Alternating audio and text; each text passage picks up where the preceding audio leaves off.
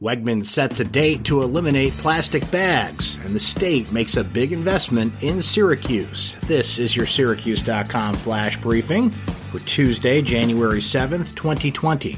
I'm Brent Axe. Wegmans will eliminate all single-use plastic grocery bags from stores across New York State beginning Monday, January 27th. The Rochester-based grocery store chain announced the move on Monday ahead of a state ban on single-use plastic bags that takes effect on March 1st. Wegmans will encourage customers to use reusable bags for groceries, but will still offer paper bags at a fee of 5 cents per bag. Sales will be donated to local food banks. Governor Andrew Cuomo will announce plans to establish in Syracuse the state's first regional high school and worker training center that focuses on science, technology, engineering, art, and mathematics, or STEAM. The governor will commit at least $71.4 million to renovate the abandoned Central High School near downtown Syracuse into a multi-purpose complex that will educate and train the workforce of the future, administration officials said. More than 500 doctors practicing in Onondaga County were paid a total of $2.6 million by drug and medical device companies in 2018.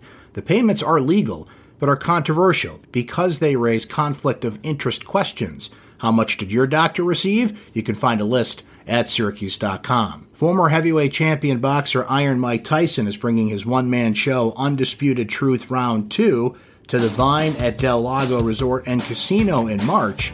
Tickets will go on sale this week. That's your Syracuse.com flash briefing for Tuesday, January 7th, 2020. I'm Brent Axe. Have a great day, everyone.